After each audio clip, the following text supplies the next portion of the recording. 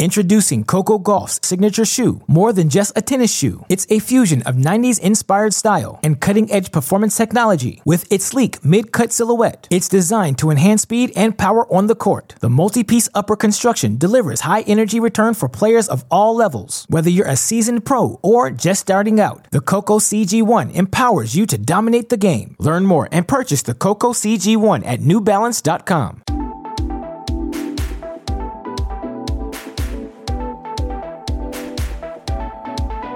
I've watched it. Yay, have you? Yay! I've done it. I finally had a bit of quiet time. I wasn't able to binge it. I nearly managed to binge it all in one, with it being a TV series and not a movie. But I got to I thought there were only 5. There's 6, right? So I thought I got into the 5th one. It was already creeping into the kind of early hours of the next morning. I thought, it's fine. I'm going to get this all done in one. And then at the end of the 5th one, I was like, that's not a very satisfactory ending.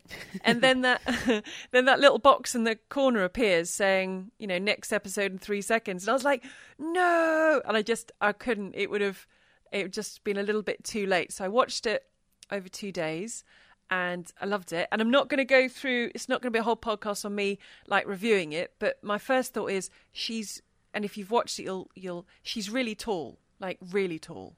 She is. Well, I think she's only actually about 6 foot, but she's got very, very long legs. And she used to pole vault for Ireland, I believe. She told me when she was a teenager. That was her sort of sporting talent. So you got to be tall for that.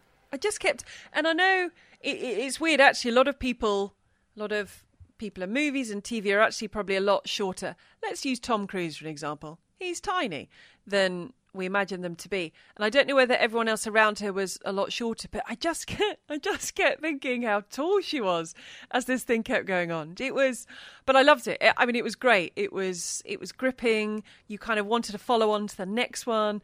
I thought the tennis was amazing. Look. and I remember when I saw the blue seats, I was like, that's Eastbourne. I know that's Eastbourne. It's so weird, isn't it? The Eastbourne Wimbledon thing. Yeah, it's Eastbourne, but it's Wimbledon. It's so both. Weird.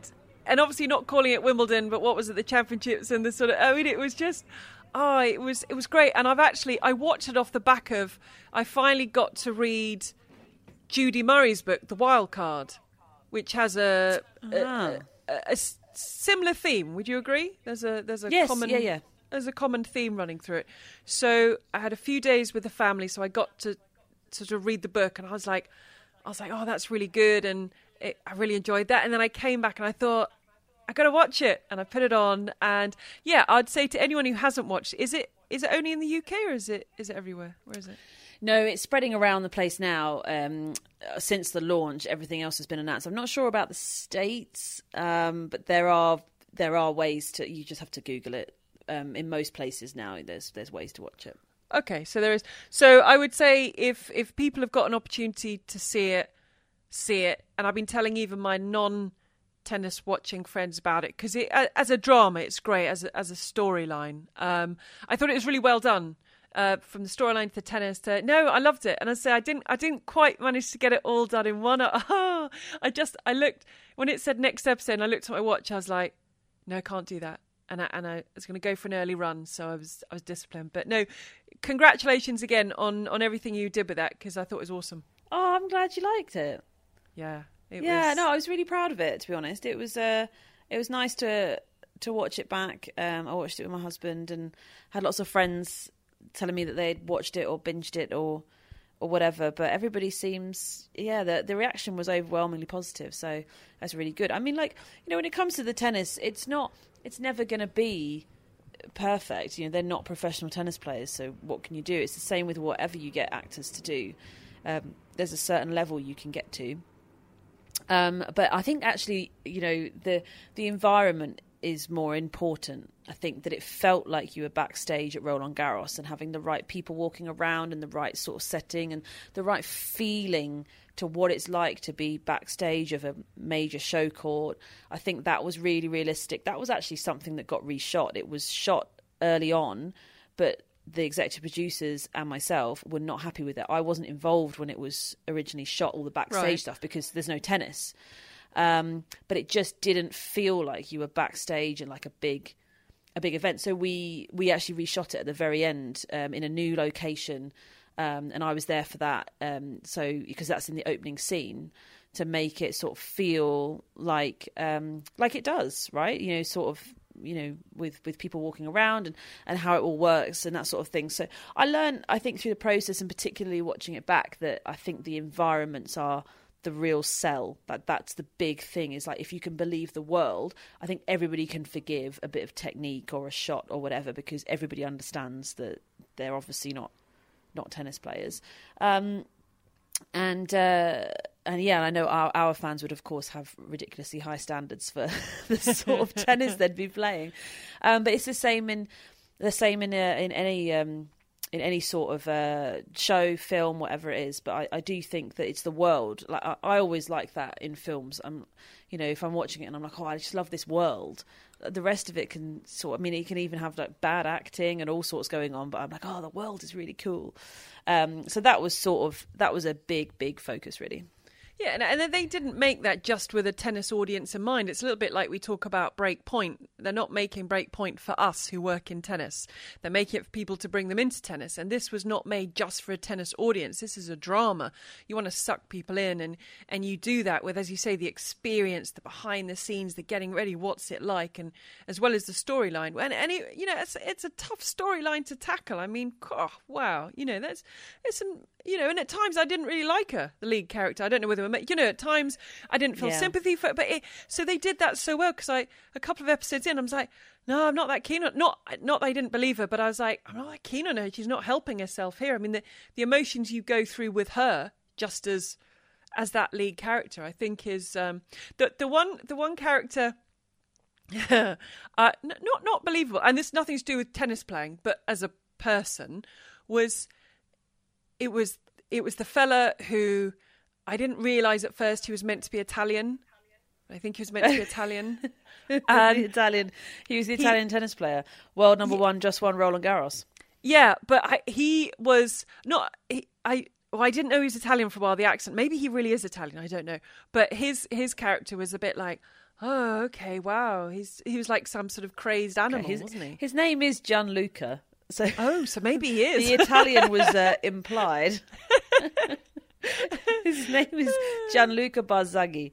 So it's I think the Italian was implied. I don't know. I can't remember when the first reference is to Italian. Also, I say Roland Garros, but it's not obviously Roland Garros. It couldn't be called Roland Garros. We had to create a clay court event called the Voltaire Cup. That was it's very alike for like, I suppose. But I think basically he was referred to as Barzagli, didn't always use his first name. And I think I was probably, because I was kind of doing other stuff while watching, I was sort of doing all bits and pieces. And then the accent... might have missed, like, there might have been like an initial Gianluca. Yeah. And then that was it. But he was Italian. The actor was Italian. So the player was Italian. Oh, was he? I didn't think he was. But he was like quite a wild and crazy like character, so I didn't know whether I could. I didn't feel, you can't have a wild and crazy person winning a Grand Slam, but it didn't really fit what I think of as a Grand Slam champion. Does that make sense? Yeah, but it's just like if Nick Kyrgios won. No, but this guy had like a drink problem. I don't want to ruin it for people. And then he was downing tequila in nightclubs, and I'm thinking, even I don't think Nick Kyrgios would do that. But I mean, maybe he has some demons. But I think it was all part of the drama, and I'm just being picky now from, again, coming in it from... But as in the tennis was... I thought it was brilliant, the scenes, anyone who hasn't seen it... It's good fun. Watch it, and you're definitely going to come away with it. One thing you're going to think of is, she's really tall. She is really tall. She's also phenomenally good, I think, as an actress. She's brilliant. Wow. And she's Irish, right? Yes. The two leads, her and Aidan, the two leads are actually both Irish, so but playing English people, so they have English accents. But she was phenomenal. She's a complete newcomer, really. I mean, Aidan was our established star, as it were. But I think she's phenomenal. Now, I've got loads of ish this week. I don't think we should start with the ish. I think we need to start with the tennis, and how you kind of thinking build up to the US Open in terms of how people are playing, what you've seen. Is it kind of going according to plan? What are you sort of taking away at this stage? Well, I was working on Toronto last week, so I was with on the men, because the women were in Montreal, and it's always a competition to see if we're at the venue that has the least amount of rain. And I can say that we won this year. We had less rain than Montreal. We had less late finishes. We had one late finish, and then Montreal bettered that with the Rybakina. What did they finish? Like 3:30 in the morning? Oh, that was... I mean, I woke up and they're still going, and I thought, it can't still be live. It was. I mean, that was... Yeah, it's so silly. But, yes, so focusing on the men, it was a first Masters title for Yannick Sinner. It was... it's so great, the Masters events, especially when they're a week long, because it's just so... it's packed, the schedule, just match after match after match. We had... Oh gosh, we had an unbelievable match on court 4. I couldn't believe it. It was Kokkinakis against someone. We were like, Kokkinakis Humbert maybe, or something like that. We were like, we want to do that one. It was on court 4. But yeah, it's just packed really, until everyone had lost. So we had a lot of upsets in Toronto. So by the time we got to the semis, we still had Yannick, who was the 7th seed, but that was about it in terms of the big names. So it was his tournament to lose, and he did not lose it. He won it. But yeah, no, it's always really nice to have the breakthroughs. But in terms of the overall balance of, say, semi-finals, you want to have... so you want to have... We had one match which was sort of the breakthroughs of Dimonor and Davidovich Fokina, but then you really wanted to have sort of Alcaraz in the bottom section. You want it sort of weighted like that. So we've got the stars and we've got the breakthroughs. That's when I think it's at its best. We had Sinner, who I don't think is quite a star, like a superstar yet. Of course, he's not won a slam. He's a superstar in waiting, I think. And I remember we talked about that Wimbledon poster predicting the Alcaraz-Sinner rivalry. It's very bold. Sinner's quite a way away. He's just picked up his first Masters event. He did reach the semi-finals of Wimbledon, but I don't believe he played anybody in the top 50 or top 30 or something like that. Anyway, you can only beat who you beat. Yeah, but I'm just saying in terms of what it means. But he's won his first Masters event. It feels like a bit of a long time coming, because this was his 3rd final. And yes, he's playing very well. It was fairly comfortable for him in the end. Yeah, and I think good for him to have that breakthrough as he's looking to get up to that next... Well, everyone's just looking to keep up with Alcaraz at the moment. And we were sending each other voice notes every day because you were working on it.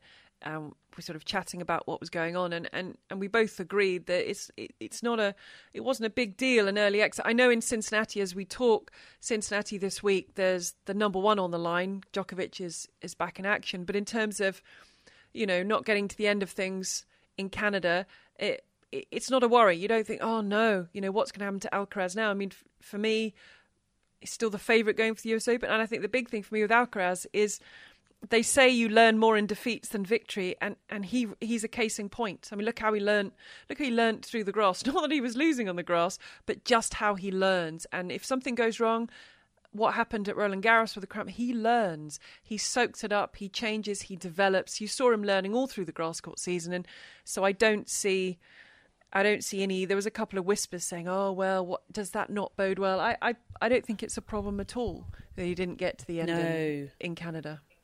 No. I mean, it's his first tournament after Wimbledon, first tournament on hard. He's going to go into the US Open as the favourite, without question. Even if he loses first round in Cincy and Djokovic wins it, Alcaraz is still the favourite, because, the Alcaraz and Djokovic will be 1 and 2, so they'll be in different halves. There's a potential final there for the US Open. Which is good.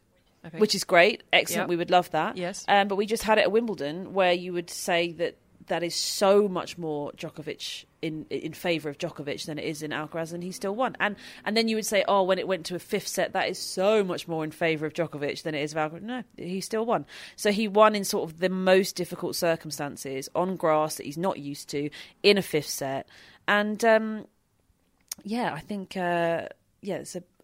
I don't know, go to the US Open. I mean, he's the best player. Really good for Jessica Pegula's 2nd Masters title. And I know in the end, and we could talk about the final and the reasons for it, and you touched on it with the late finish for Rybakina. and then Samsonova having to play late because of the rain, etc., etc. It was straightforward in the end for Pegula. She had to pick up some really good wins on her way to the final.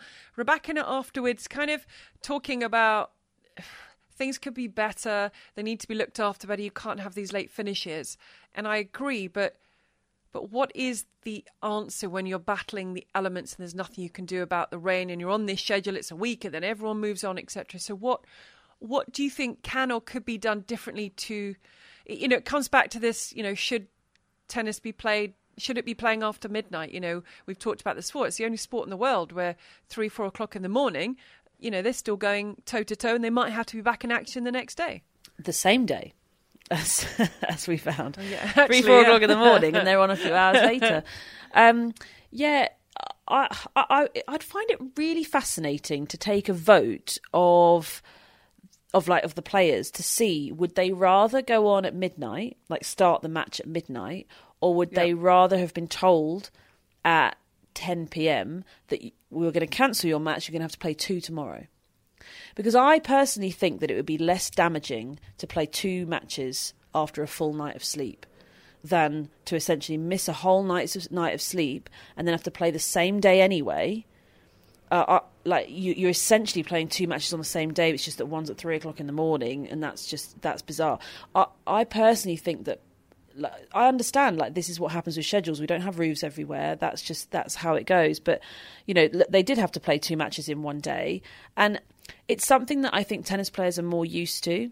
I think particularly when it's best of 3 format, I think it is completely acceptable to ask that of players.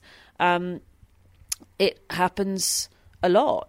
And it happens a lot, especially when you're in juniors and then you go on, you start out on the pros. Everybody's gone through those sort of processes. People play singles and doubles in a day, all the way to the end of tournaments, and that's no problem. So I think that what she's getting at is that, I mean, if I were her, I would have said, I would much rather you cancel my match at 10 p.m. and then allow me to play maybe 2nd on and 5th the next day. Something like that.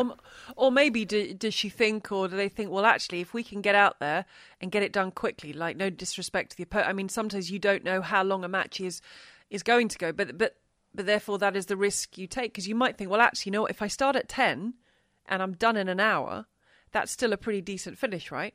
But it's then if rain comes in or you end up going for an absolute barnstormer of 3 sets, then as she said, I think she said she didn't get to sleep until 5 in the morning, and then I mean it's tough, isn't it? And you can't sleep. That's the thing, is that we've done night shifts, we do it all the time, and you can't just sleep until 4 p.m. You can only really sleep until, I don't know, maybe 11 or something like that. You've got to get up. You've got stuff to do. You've got another match to play that day. You can't just have a full night of sleep. You have literally missed a night of sleep. You could maybe have a few hours, and that's really about it. And then maybe a little nap later in the day. But you're so disrupted. It's so unhealthy for you as well. So I think that's how I would be interested to see what other players think, because for me that's the obvious solution. I mean, if you think back to the to Rome in 2019 when there was just epic rain, and we had a bumper day where everybody played twice. Yeah. I mean, I think it was a joke, and we had Djokovic, Nadal, Federer, Del Potro. We had we had everybody there. I mean, Federer. Yeah, I mean, Federer wasn't even on the main stadium for one of the matches. I remember. And I was working on the world feed, where, of course, you would always do every single point of a Roger Federer match. You would never go anywhere else ever. And I was like, we've missed it. He's finished. We've missed him. We didn't even do it. And everybody just plays the 2 matches in a day. And I personally think that that's a much better way of doing it. I think that it's less damaging. I think it has less impact as well. We've seen people win 2 matches in a day. As I say, in Rome, we see people do it. Yeah. And I think that if you had pushed that Rybakina match back to the following day and allowed her to get a full night of sleep, and then she can come in and she can play 2nd on, so at midday, 1 o'clock. And then the deal, right? You've got 2 matches that day potentially. And then you get a few hours off, refuel, and you can go again. I think that is so much better for a player than it is to play at 3 o'clock in the morning. I think it's bonkers. Yeah, as you say, it gets you when we've come back from night shifts and I suppose that what we can compare it to in recent times, I know obviously you were on the tour, but in recent times when we come back from night shift, we might have to get up and do childcare after 2 hours sleep. You know, it's not the same at all, but it's still, you have to focus on something and you have to just get set and go with your day. So I cannot imagine what it's like for them. The one thing that in Grand Slam's defence is that they have a day off. Yeah. So it's still really hard, but there is a full day off, as in you will not be playing the same day that you have a day to recover. And I do agree that you're still at a disadvantage, and I still don't think it should happen. However, in these events when you're supposed to play day after day after day, I think it is really not okay to sort of allow that as a situation, because you're done. She has no chance of winning the title because she's been up till 5 o'clock in the morning. She's got no chance of coming through and winning the whole thing. No way. And then look at Samsonova. She got one game in the final. She couldn't play at all. It just kills it, really. Like that late finish, really, and the knock-on just of the scheduling just killed it. You know, they can change things around. You know, they can, especially in extreme circumstances like that. Yeah, you feel that something does need to be looked at, and Rybakina said, "Look, I've got to think about what I do and how I prepare, because I the US Open is just around the corner." And thinking US Open and home players, they must be feeling in a pretty good position. You have Coco Gauff winning that big title in Washington. Pegula's just won the Masters in Canada. Venus Williams won a match. Didn't she beat Kudermetova in Cincinnati? And look, I'm not saying she's going to win the US Open, but that's lovely. And on the men's side of things, Tommy Paul recently beat Carlos Alcaraz, a phenomenal performance. Taylor Fritz is still doing pretty good things. Francis Tiafoe, the results have been a little bit up and down, but he's still got the form. Sad to see Riley Opelka, who hasn't played since August last year. It's been a year now. He played, I think, the 5th of August. He's pulled out the US Open. He's back in training. But in terms of home players, they're going to be feeling quite good on both the men's and women's going into the final slam. Yeah, and with Riley pulling out, before he pulled, because he was in the US Open on a protected ranking, before he pulled out, there were 9 players on protected rankings at the US Open for the men, just the men. Wow, 9 players. It's bonkers. Was that before Kyrgios pulled out? Because he would have been in on a protected ranking. Because he pulled out before. He pulled out before. No, that's without Kyrgios. Yeah, that's without. I think I'm pretty sure there were 9, because I was looking at it.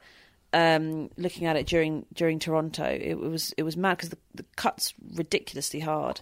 9. Introducing Coco Gauff's signature shoe. More than just a tennis shoe, it's a fusion of 90s inspired style and cutting-edge performance technology. With its sleek mid-cut silhouette, it's designed to enhance speed and power on the court. The multi-piece upper construction delivers high-energy return for players of all levels. Whether you're a seasoned pro or just starting out, the Coco CG1 empowers you to dominate the game. Learn more and purchase the Coco CG1 at newbalance.com.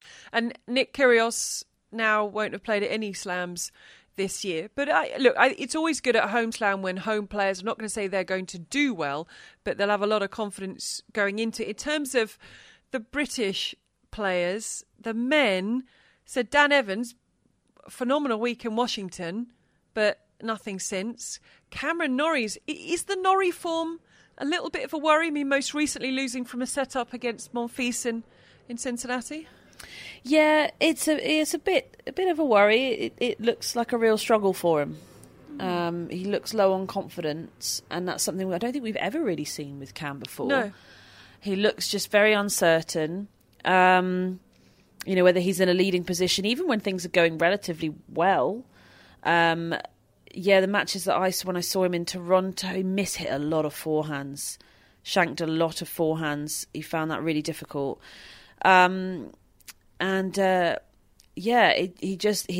looks bothered by it all. When he walks around like sort of the weight of the world is on his shoulders. You can feel the heaviness of everything and the effort that everything is. Nothing is flowing. It's a grind, and you got to sort of go through the grind. But then I think a lot of players would like to point to Dan Evans and go, well, the guy barely won a match, and then he rocks up and wins Washington a 500. So you never know; it can come out of nowhere. that wasn't completely out of nowhere though, because I did see Dan in Atlanta, and he played an unbelievable match, but he didn't win it because he got to match point and then didn't win it, and then it all fell apart. It was one of those, like, afterwards I was like, how is that possible to lose that match? And I didn't know, because of Dan's form, I didn't know whether it was okay, he's now played really, really well. Like, he's produced some real quality here, but he's just not quite got over the line. So that's a massive step in the right direction. And as much as I do think that's true, I was like, but also, how have you lost that match? Like, if you're even losing that match when you had done all of the work and you just couldn't get it done, is it the mental side? So that's always the battle. It's like, is it actually the tennis that's happening that's the problem, or is it the mental side? Because the tennis was great. So that's fine. It must just be that's like mental side. But then it all came good in Washington, so it obviously was a step in the right direction. So I think all the players that are out of form will look at that for great inspiration. And Andy Murray, ab problem, still not in Cincinnati, hoping to be fit for the US Open, but it does mean he will be just outside the seedings for the US Open. At this stage, 10, 11 days to go, who are your favourites to win? We'll nail it down when we see the draw, but if I asked you now for who's going to win the US Open, from what you've seen leading up to this point, who are your winners?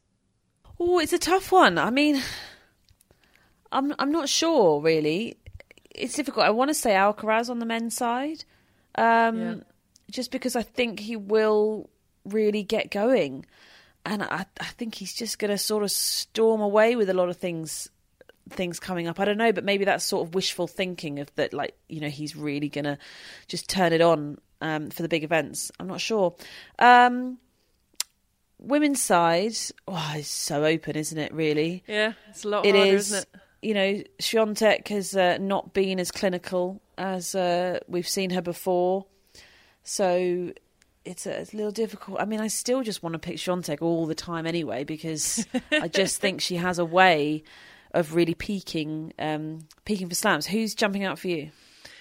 Alcaraz on the men. I'd love it to be Alcaraz Djokovic in the final. I'd love to see this battle after Alcaraz won Wimbledon played out in the hard courts of Flushing Meadows. That would just be a barnstormer. So Alcaraz would be my favourite at this stage. For the women's, it's really hard. I'm really heart and head with the women's. I want Ons Jabeur to cross the finish line. I want her to get over the finish line and win it.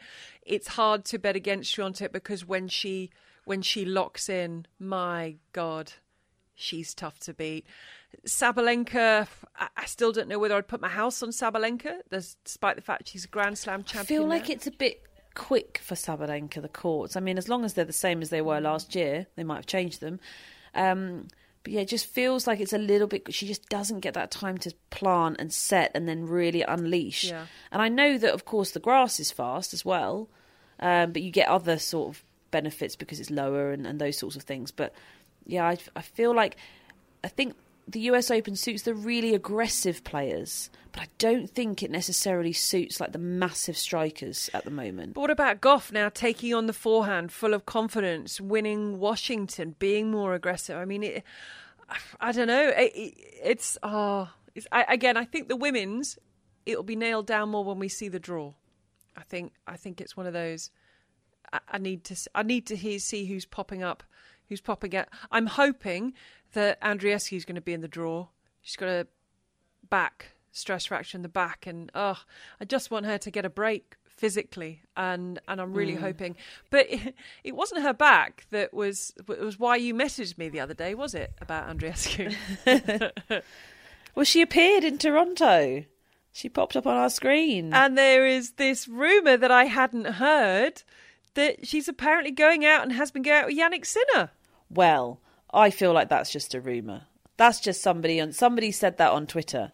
But we saw Andreescu in the crowd, so we of course name checked her and we were like, oh look, there's Bianca coming to watch the final. Was she in his box? Was she in his box? No, I don't think so. She wasn't in his box.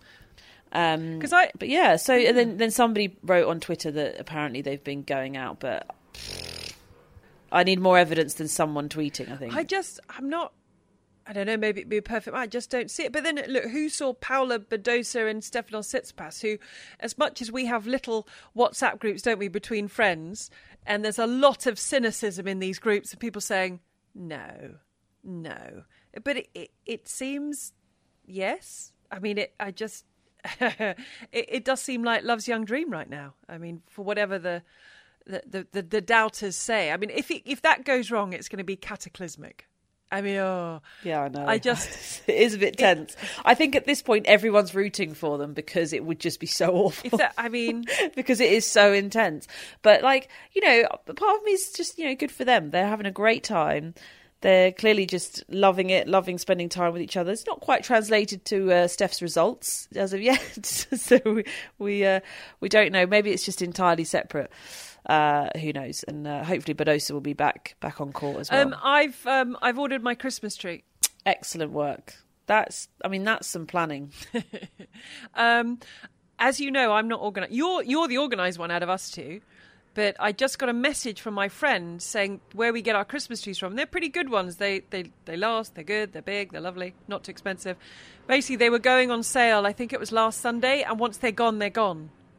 Obviously, I told my other half. I said I've booked our Christmas tree. And he thought I meant it was being delivered. And I said, no, it's not being delivered in August. I've reserved it. He was really worried. Have you gone and picked it? No, I didn't pick out the one you want. No, they. On the day, they bring like this van round and you can pick from a selection, or I pick like the size. I've basically reserved a tree of the size that I want. Do you see what I mean? Right, okay, gotcha. And then on the day, they'll bring some round and that's going to be lovely. But it did feel weird at the beginning of August ordering and booking a Christmas tree, but I know we shall have one. But it also was something else that surprised me. Well, that maybe didn't surprise you about me. You went to the cinema recently, and what you saw really surprised me. Why? I just don't see you as a Barbie person. Is that? I don't know. Did you want to see it? Were you dragged to see it? This has come from somebody who's not seen Barbie. Clearly, you've not seen it, have you? Yeah, but you hadn't seen it before you went, so you can't say that. So you're like, what? Yeah, but I had a fair idea as to what it would be about.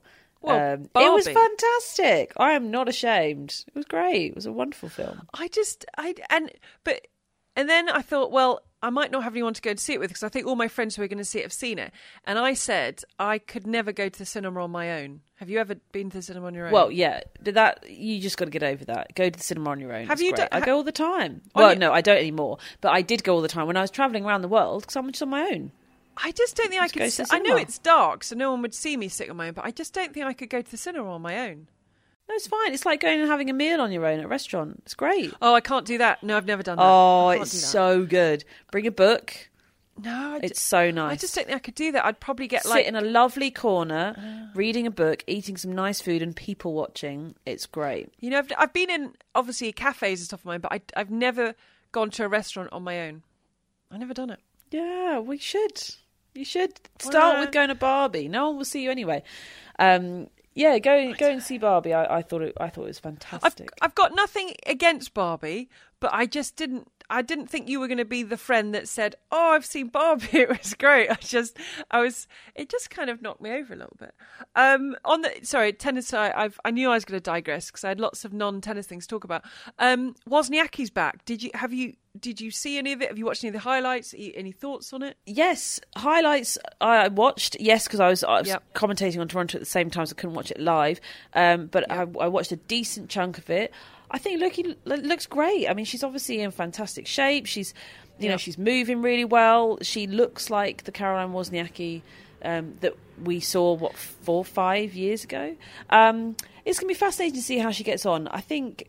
She's made a comment saying that I don't think the game has moved on that much because people were saying, how you think you're going to go and compete. So she is clearly ambitious to get back to the top. I think she's looking at the likes of Svitolina and going, I can do that. Okay, but, 18 months to 4.5, 5 years and also 1 kid to 2 kids, big difference.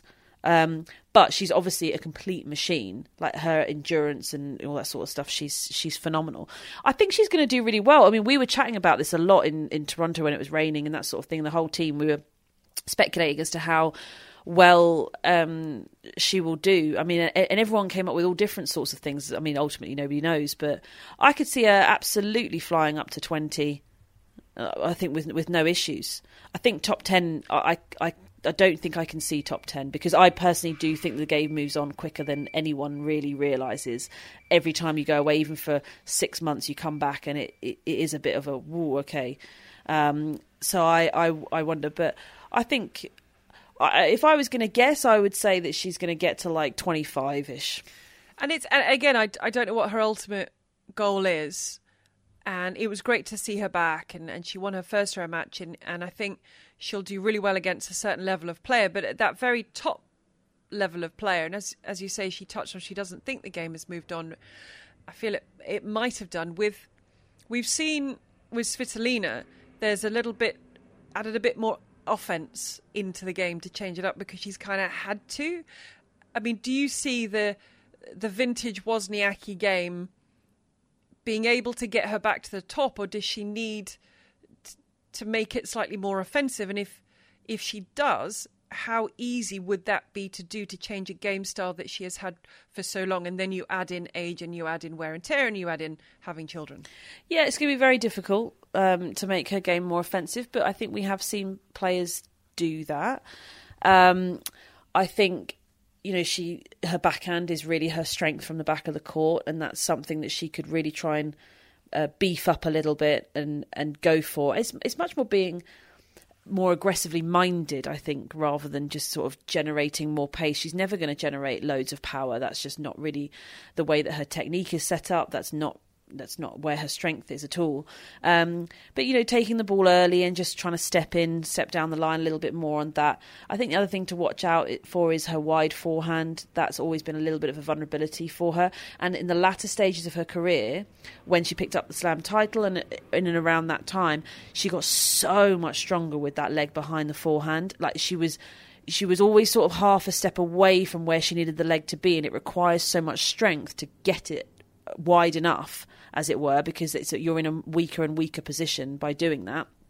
And she clearly really improved that. So it'd be interesting to see where that part of the game is at, and the backhand. But really, I don't think we've seen her under the sort of sustained pressure that just yet. She's only a couple of matches in. I mean, she picked up a win. I agree. I think there's going to be a certain level that's just going to be a walk in the park for her, because she's a ball machine. That's what she's always been. In terms of just unbelievably consistent, barely any unforced errors, and will play with a quality that is very, very high. And she's very physical, and she'll happily be there out there all day. So, I think there's going to be plenty of players that she'll fly through, but she's just not going to get good draws every week.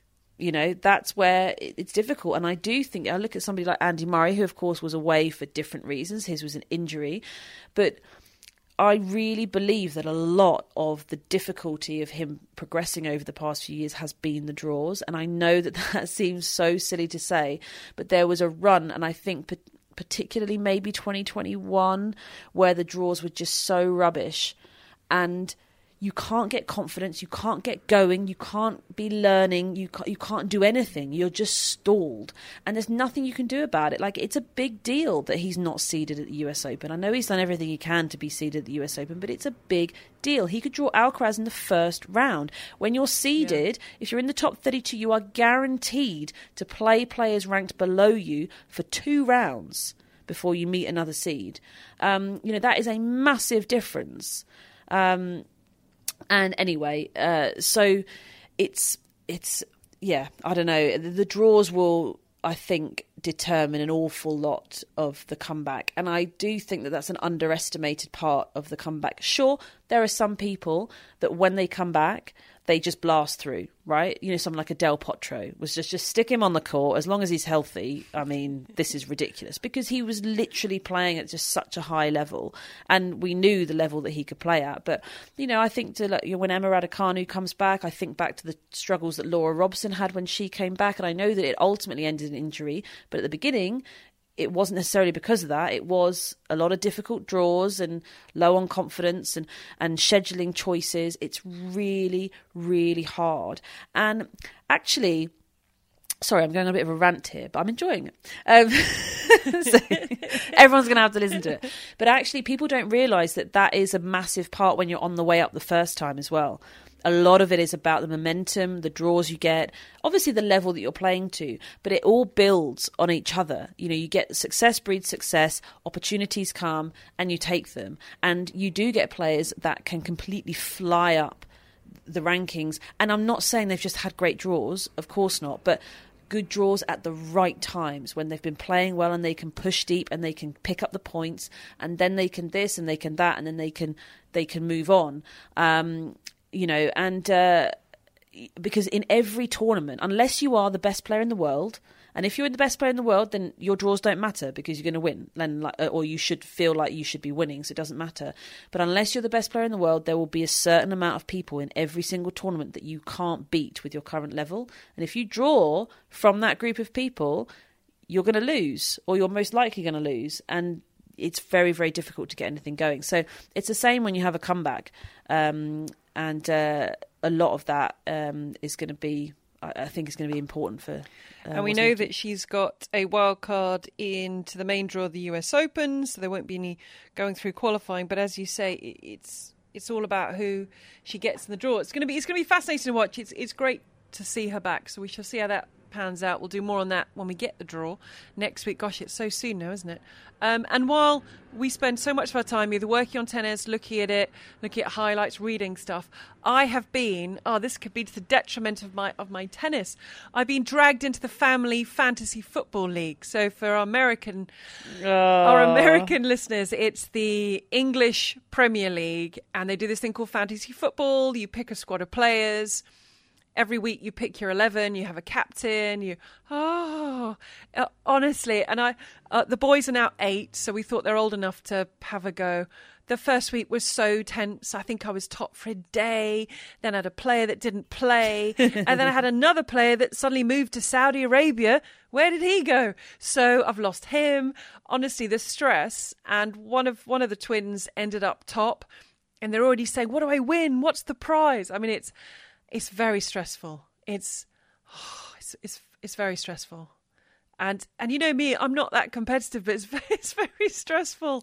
I keep thinking, what are the fixtures and who's playing who and what am I going to do? So I don't know if any of our listeners play it, or I'm just going to say don't play it. We've got like a family league. We've invited some friends in. And have you ever played it, fantasy football? No. I'm well aware. I have family members that have been very into it. It's like a full-time job. Oh God, it's worse than even today. Before we did the podcast, I was helping my parents, and I was looking through my dad's team, realizing he had Harry Kane, who's now moved to Bayern Munich, so making transfers for him. I'm getting questions because the family are over in France. I'm back here for work. I get questions from the children. It's all about fantasy football. You know, what about this defender and who should I? It literally takes over your life. So.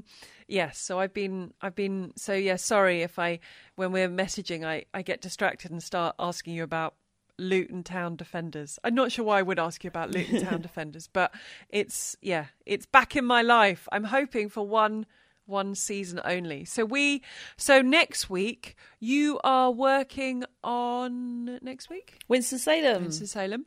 And so we will get together and do a kind of when the draw's out. Is that the best thing to do maybe next week when the draw's out? Go through it all? Yeah, exactly. Yeah. We can dissect and take our picks. Okay, I won't have seen Barbie between now and then, so that my Barbie reviews are going to have to wait. If you want a Christmas tree, let me know. I'll send you the link. And excellent. I promise not to get too involved in fantasy football, so we can dissect the draw next week. Perfect. Right. I cannot wait for more fantasy football. I hope you have a good week. All right, I'll see you soon. Bye. Bye.